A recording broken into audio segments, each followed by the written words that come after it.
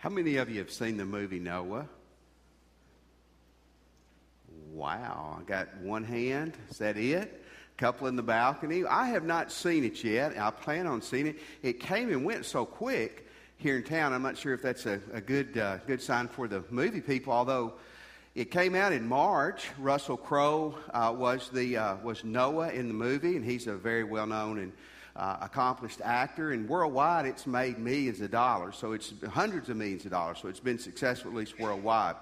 Now, it's interesting that one of the directors, a man named Darren, said this. Now, this is such honesty.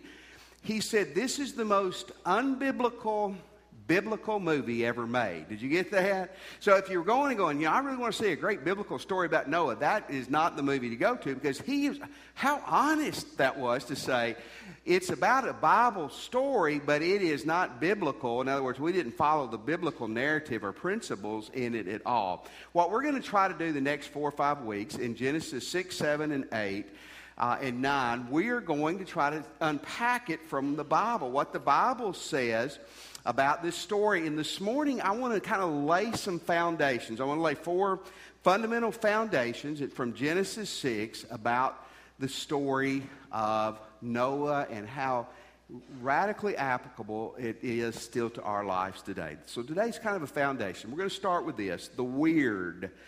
The weird part of the story. In fact, the whole story really in many, many ways is weird. Weird is not uncommon though, is it?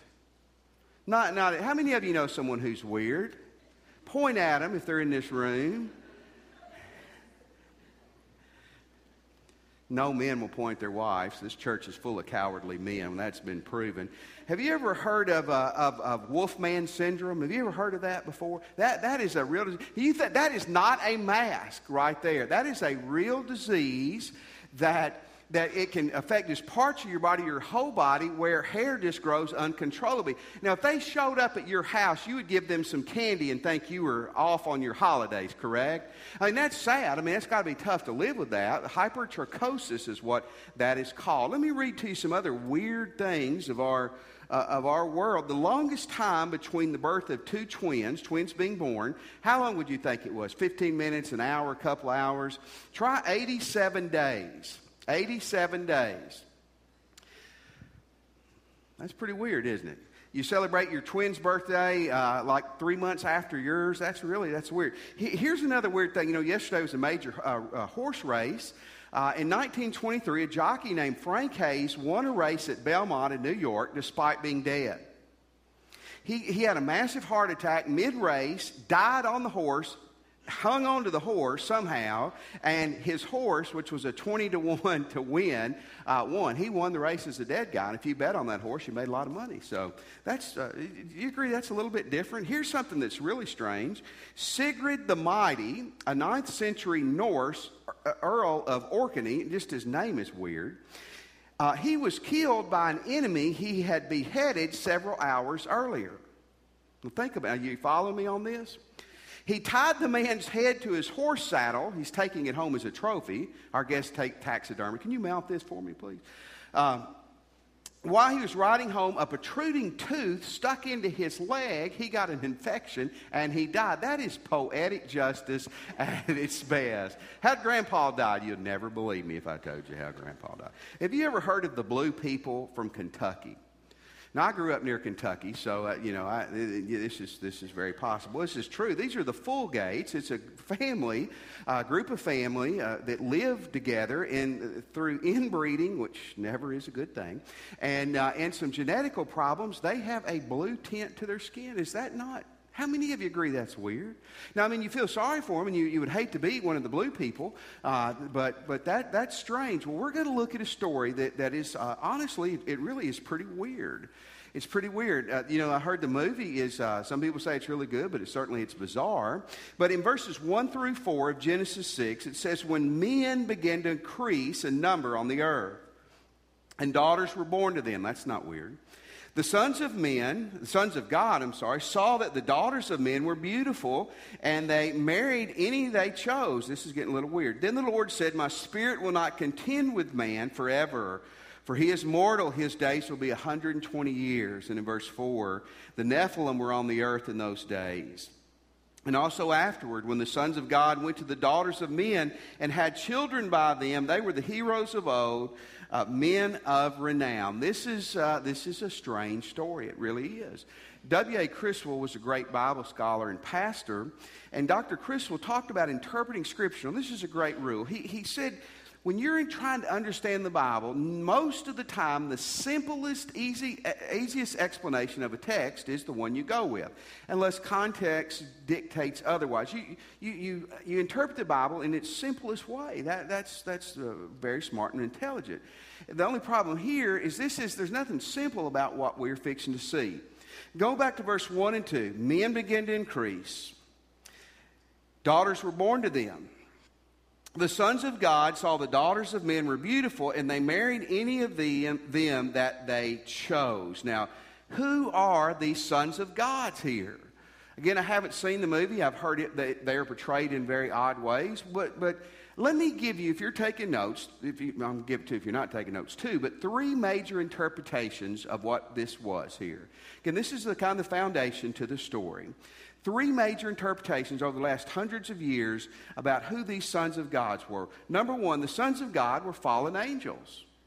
They were demons. It give you a little quick history. The Bible says that there was a war in heaven, and Lucifer fought against the Lord, and he lost, and he took a third of the angels with him down here to earth. And one of the interpretations of this passage here is that demons, fallen angels, were marrying human beings. And they were having bad to the bone children.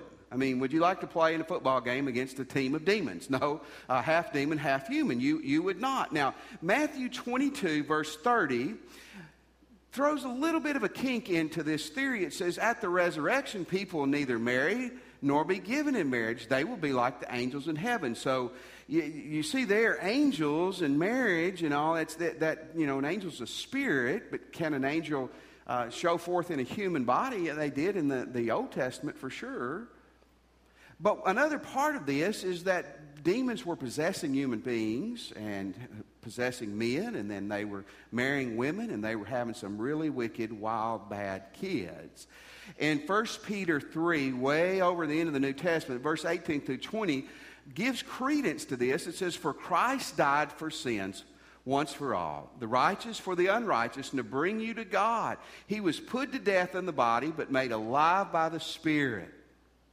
Through him also he went and preached to the spirits in prison, that's who went to hell, who disobeyed long ago when God waited patiently in the days of Noah while the ark was being built. So one theory here is these sons of God were angels, fallen angels, demons, who were interbreeding with humans. Would you agree that's a little odd? That's a little odd. You never learned this when you were learning your Noah story as a kid growing up, did you? Here's the second interpretation. The sons of God were royal and powerful men, just royal, powerful humans. Probably from the bloodline of Cain. They were not good people. In verse 4, it says the Nephilim were on the earth in those days. We'll talk more about them in a second. And also afterwards, when the sons of God went to the daughters of men and they had children by them, they were the heroes of old, men of renown. One theory is that these were, Seth, we'll see in a moment, was from the bloodline of Adam and Abel, and Cain was from the bloodline of Adam, but he went bad. And so one theory is this is the bloodline of Cain.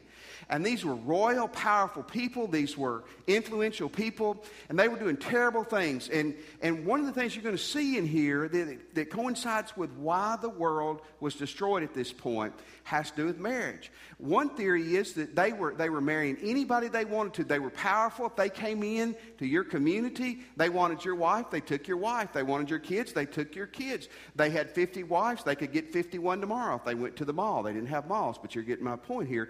And decided they saw a woman who was beautiful.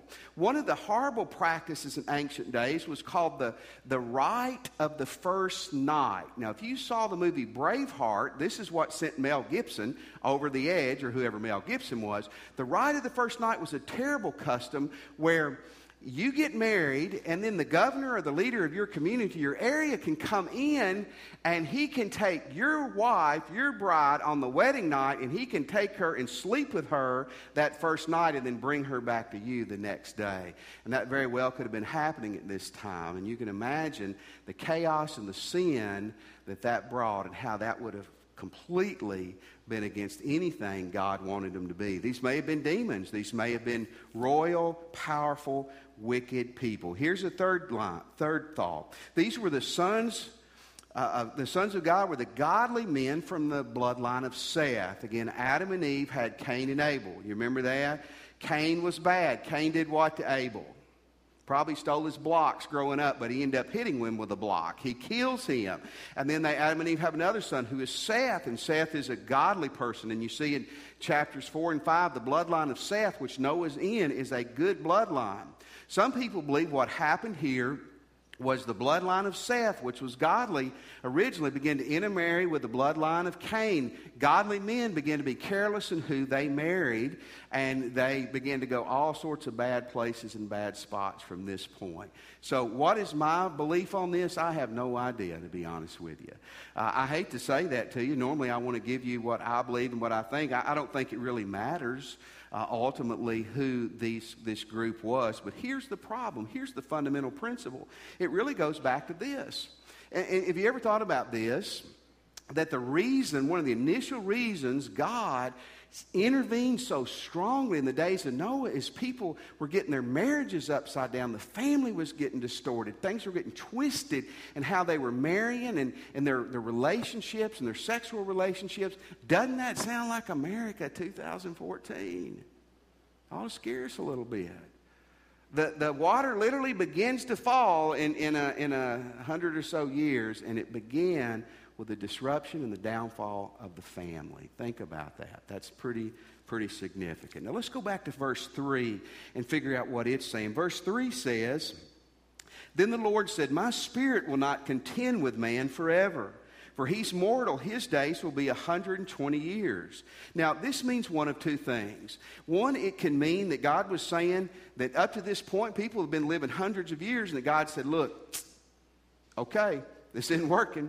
And so the top age of a person is going to be 120 years. I heard of a doctor on TV one time. And, of course, you hear doctor on TV, it's like something you Google. It's got to be true, right?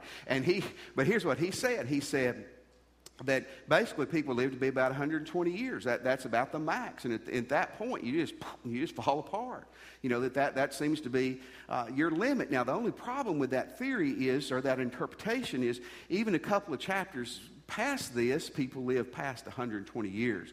Another belief, and my belief here, is what God was saying is, look, I'm going to destroy the world because of the wickedness. It began with the marriages. It begins with the families and how corrupt and terrible they had become. But I'm given a 120-year grace period.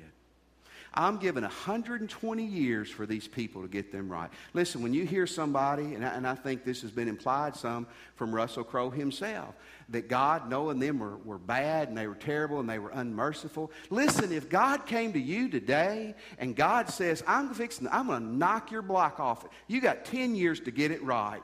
I don't have any mercy on you or me if we don't have it right in 9.5 years. Amen? Amen? Good grief, my dad would give me like 10 seconds and then the belt came off. 120 years is pretty cool, isn't it? 1 Peter 3:20 gives credence to this. It says, who disobeyed, talking about those fallen angels, long ago when God, read that with me, when God waited patiently in the days of Noah. Now also in verse 3, one thing that bothers me, it says, my spirit will not contend with man forever. Folks, there's going to be a point in your life where God's going to stop contending with you. I don't know what that point is. I know certainly that when you die, He's going to. But God's been telling some of you there's things you need to change, or you need to get saved. You need to get right. You need to change this in your marriage and how you do life and your commitment to Christ. And you're putting it off, you're putting it off, and you're putting it off. And maybe even this morning, the Spirit of God is saying in your heart, I'm not going to continue to pull on you forever. The time to act is always today. The time to act is always today. Verse 4 is the last part of this weird, and it is strange.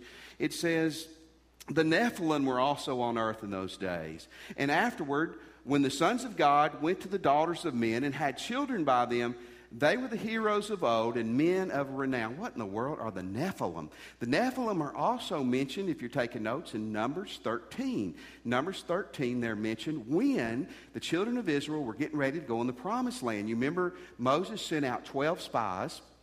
2 came back and said, sharpen your swords. Let's go get us some bad guys. Remember that? Said, we're going to get it done. 10 said, oh, we can't do it. We can't do it. They take a vote and they don't do it. And one of the things the 10 spies said is the Nephilim are there. The Nephilim. Who were the Nephilim? Who were here in the days of Noah and also after that? Well, they were probably a giant people. They were big people, powerful people, not only powerful physically, but powerful rulers and bold and probably wicked people too. They were physically and emotionally intimidating people. How many of you agree, honestly, when you look at this story, it's a little bit weird? It's going to get weird in a little bit when God floods the earth. I mean, that just doesn't happen. Like, that's happened once since the beginning of the world. The weird. Now, let's look at the second thing, and that's the wild. And boy, there's some wild in this story. In verse 5, the Lord saw how great man's wickedness on the earth had become, and that every inclination of the thoughts of his heart was only evil all of the time. Now, here's one thing. When you think about was the sons of God, demons, nowhere after this does God say, I'm going to punish these people, I'm going to destroy the earth because of the demons or how they behave. God says, I'm fixing to act because of the way the people are and the way the people behaved. He uses the word wickedness, and the word wickedness means malignant. You know what malignant means? It means it's bad and it spreads. It's noxious or poisonous. Verse 11 and 12, when he was talking about the people of this day, the earth was corrupt in God's sight and full of violence. So God saw how corrupt the earth had become, for all the people on the earth corrupted their ways. The word corrupt there means decay or to devastate. It means the people were like a lion on a rampage. You can imagine if we turned a lion loose in this room right now, it wouldn't be good for those who don't run fast, correct? Remember, you do not have to outrun the lion, do you? You just have to outrun your wife or your girlfriend, right? Or your husband. It's supposed to be funny, but it is true. Find somebody you can outrun and get ahead of them, and then you're probably okay. The picture, these people were just wild. They were like wild animals. He uses the word violence, means they were oppressive, and they damaged people. And in verse 7 it says, so the Lord said, I will wipe mankind whom I've created from the face of the earth. Men and animals and creatures that move along the ground and the birds of the air. I am grieved I made them. In verse 13. So God said to Noah, I'm going to put an end to all the people. The earth is filled with violence because of them. I'm going to destroy them. Now again, I haven't seen the movie, but here's what I've been told. Is the movie implies that God destroyed the earth because people were mistreating the environment. They were mistreating, they weren't good environmentalists. They weren't green enough. They were mistreating the earth. And I want to tell you, God loves the environment. God created that world. God loves the ecology. He created the ecosystems, but God did not destroy the earth with this flood because people weren't green enough. God destroyed the earth because people were wicked and rebelling against Him. That is a huge point that you and I have to be right on. I've heard old-timers say, I heard it my whole life, it's never been worse than it is today. Y'all heard that before? You know, and they're normally looking at young people when they've never been worse than it is today. It's bad, bad, bad, bad, bad. How many of y'all have heard that?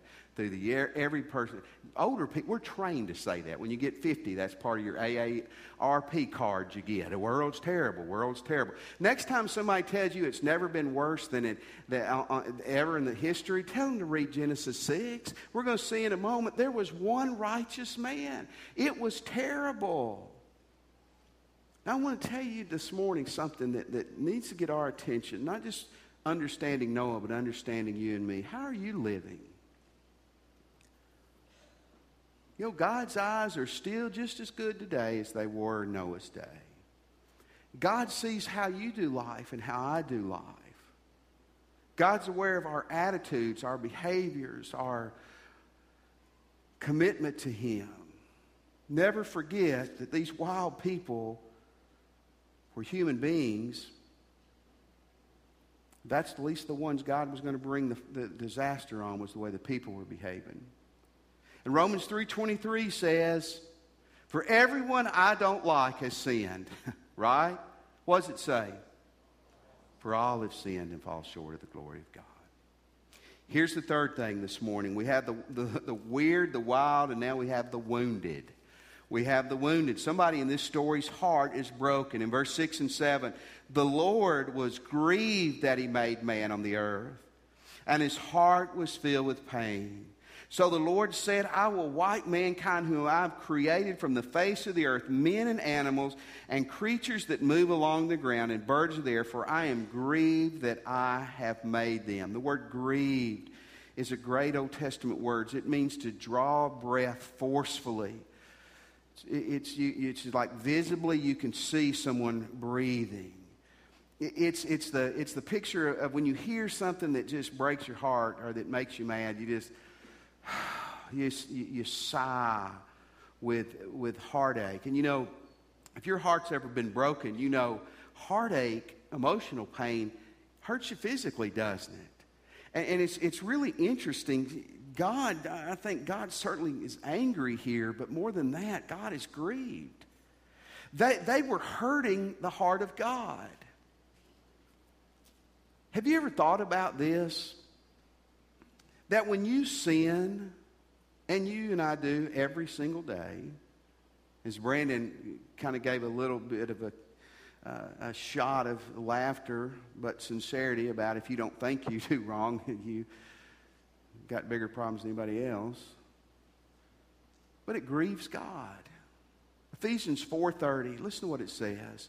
And do not grieve the Holy Spirit. The Holy Spirit is the Spirit of God. The Holy Spirit is God. In 1 Thessalonians 5:19, it says, do not put out the Spirit's fire. Don't quench the Spirit of God in you. Folks, when you lust, when you commit adultery, when you lie, when you gossip, when your attitude is rotten to the core, when your commitment to Christ is watered down and weak, when the last time you picked up your Bible, it was to kill a spider in April, that grieves the heart of God. And anytime you come to the flood story, it's weird, and you got wild, sinful people. But before you see an angry, bitter God that's just going to blast everybody, you need to see the God of the Scriptures as one who was grieving, who was sad at what he saw. And you need to remember that you and I do the same thing to God when we sin and we fall short of what He wants in us. Now I want to give you one last thing this morning, and that's the one. Yes, I put a W up there. It should be an O, but I was trying to get 4 W's in a row, and I just couldn't do it this morning. The one person. We're going to look next week about Noah, specifically in detail. We're going to hang on to him on Father's Day. But it'll be for you moms and women too. Russell Crowe, and we'll show you a clip on it next week, he made some really almost blasphemous statements about Noah. I want to tell you, Noah was a great guy.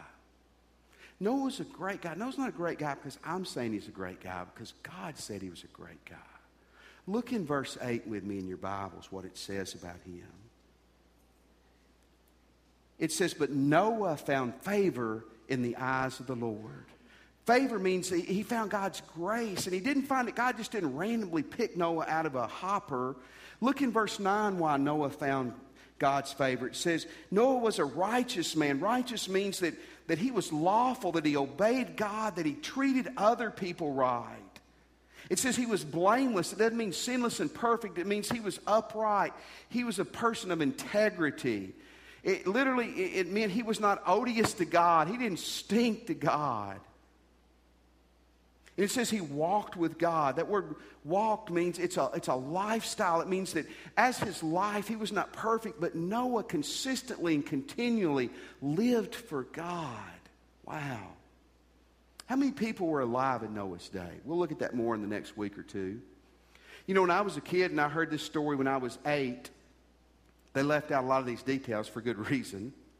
But I would have guessed maybe 200. It was kind of a village. When I got a little bit older, I thought, well, maybe it's 10,000 or 20,000. I've heard, I don't know, nobody knows. I've heard 1 million. I've heard there may have been 1 billion people on the face of the earth when Noah was alive. We don't know.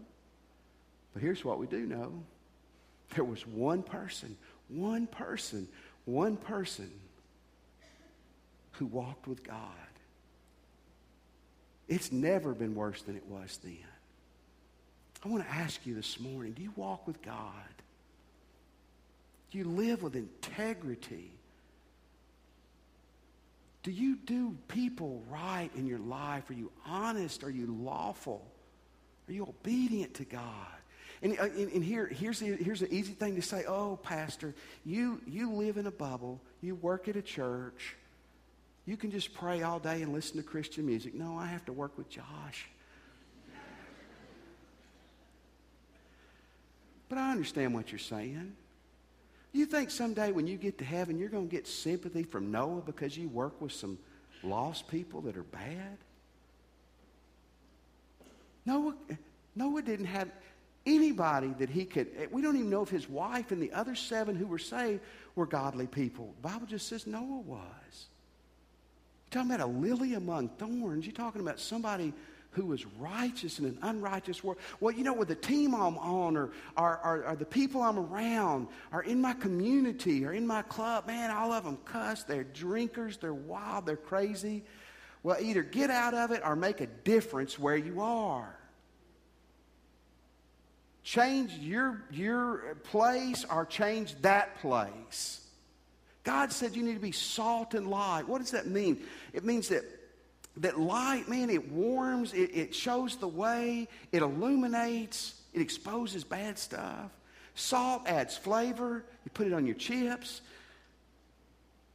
Maybe today it should use the chocolate syrup too, you know. You just make it better. But salt preserves. Jesus said, listen, I've left you here on this earth.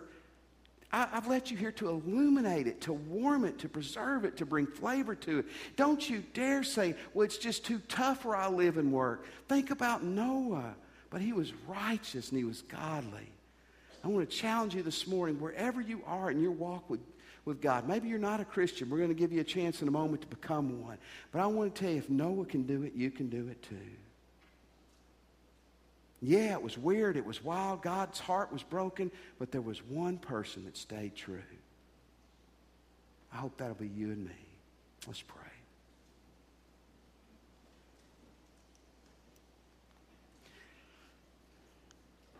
This morning, if you're a Christian, man, are you staying true to God? Are you walking with God? Would he say these things about you today that he said about Noah? And if not, man, will you get it right with him? And if you're not a Christian today or you're unsure of your salvation, would you pray with me where you are and just say, Jesus, I'm a sinner. And I want to turn from my sins. Jesus, I believe you're God's Son and that you died and that you arose for me. And Jesus, this morning, I give you my life. By faith, Jesus, I accept you as my Savior and as my Lord.